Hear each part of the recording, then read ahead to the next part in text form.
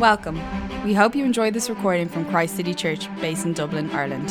For more podcasts and information on the church, please visit christcitychurch.ie. Thank you for listening.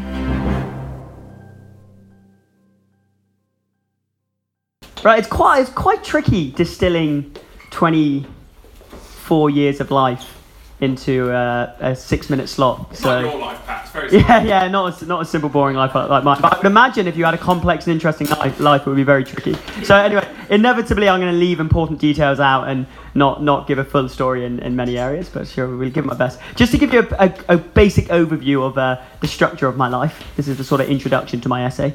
I lived in England till I was 6, and then I was born in England, moved to Indiana in America until I was 9. My dad worked for a sort of multinational pharmaceutical company.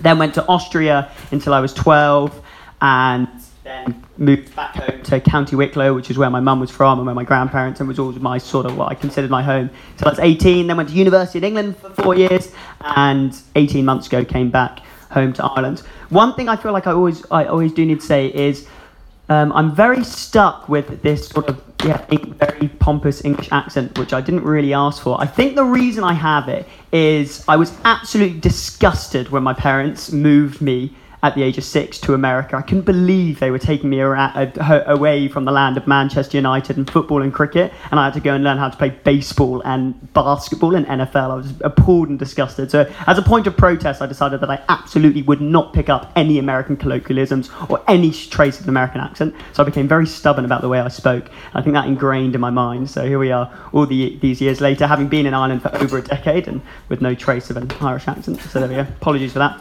Anyway, I was to crack on to the sort of spiritual stuff. I was very fortunate. I grew up in a Christian home. I've a wonderful mum, a wonderful dad, and a good strong family. And I very much grew up going along to church. I would always have identified as a Christian, more or less. You know, if you'd asked me at school or asked me as a teenager, what do you believe? I'd have quoted some sort of Christian stuff. But the truth is, my life just did not reflect it at all. And I really don't think I believed it that strongly at all anyway. Was kind of what I said as a default answer. My rough hue of what the universe was like was a Christian perspective, but my life didn't look like it.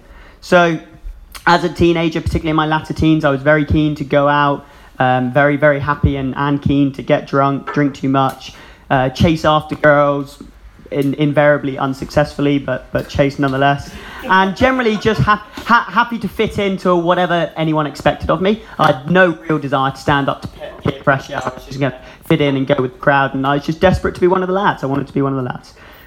So publicly, my life didn't at all look like a Christian, and privately it didn't either. So forgive me if this is too much information for a Monday evening, but I was completely addicted to pornography, never told anyone, but just addicted as a teenager. I couldn't go a week without it. I knew in my head it was wrong and I shouldn't be doing it, and in theory, if I was a Christian, why was this going on? But I was just hooked and addicted, and there was nothing I felt I could do about it.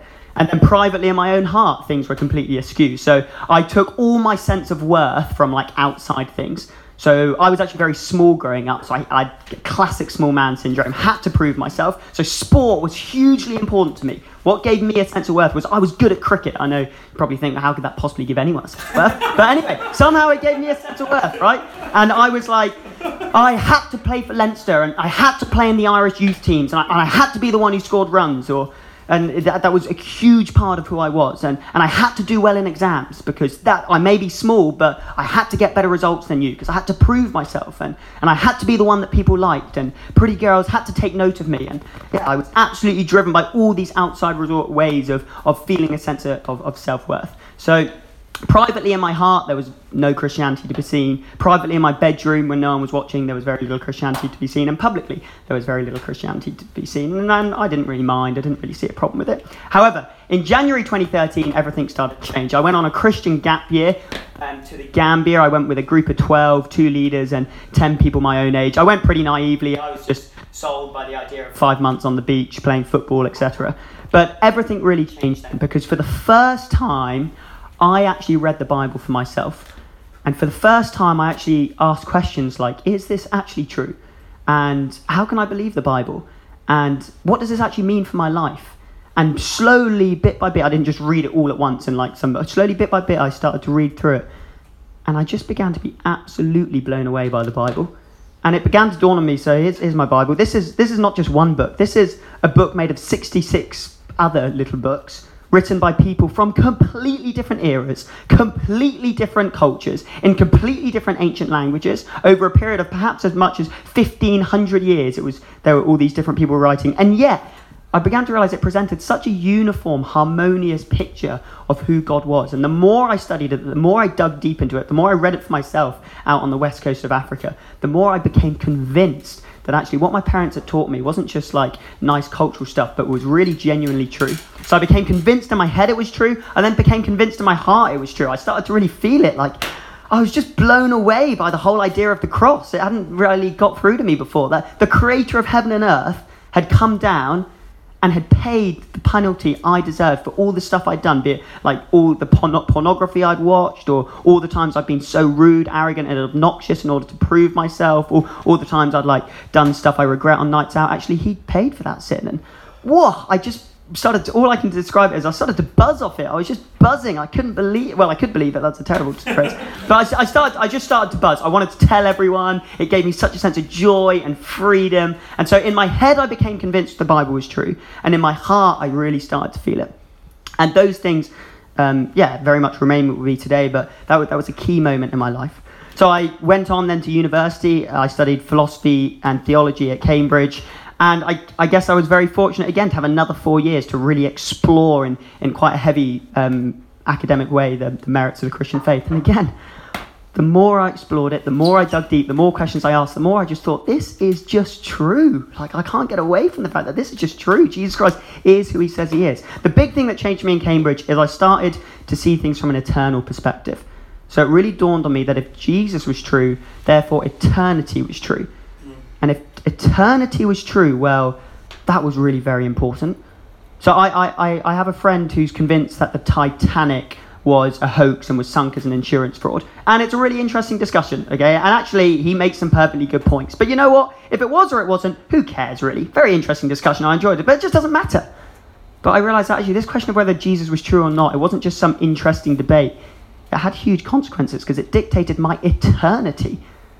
And that really dawned on me in Cambridge, and the impact that had to have on my life, therefore, really shaped how I went forward in my university years. So what now? Here I am back in Ireland, having had a very tumultuous, 4 or 5 years, and really given my life to the Lord Jesus, if you want to put it that way. And what now? Well, in many ways, not a lot has changed. In some ways, I'm really the same Patrick Tice. I'm very recognisable to the teenager that grew up in County Wicklow. I still have niche hobbies. I still love playing cricket. I still love fishing. I still love spending time in the Irish countryside. I still have more or less many of the same mates. I still love going to the pub with my friends. Like, in many ways, I'm very recognisable. But actually, under the surface, oh wow, it's so different to the 18-year-old I was. So when I play cricket now, actually, the lows just really aren't that low anymore. Because so what if I do badly? So what if I get dropped to the lower teams or whatever? Well, like, the creator of heaven and earth has died for me so that I can spend eternity with him. It doesn't really matter if I play for the Force, the Thirds, the First, or Ireland. Just enjoy playing cricket. Or when I go to the pub with my mates, well, you know what? After 3 pints, when someone says, let's have another round, so what if I say, no, you know what, lads, I'll leave it there. And so what if they think I'm a wimp?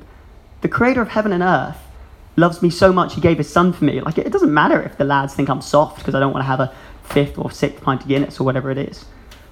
And then things like privately in my own bedroom. Like, I mean, pornography, even in my lowest moments, I find it revolting now. And I've no doubt that the Lord completely freed me from it. And for many years now, I haven't gone near it and wouldn't want to go near it. I don't say that in like a proud, self-righteous way. I just say it because there's no doubt that the Lord just freed me from it. So yeah, the biggest thing that's changed in me is this desire. I no longer have this desire to be the big man because it just doesn't matter.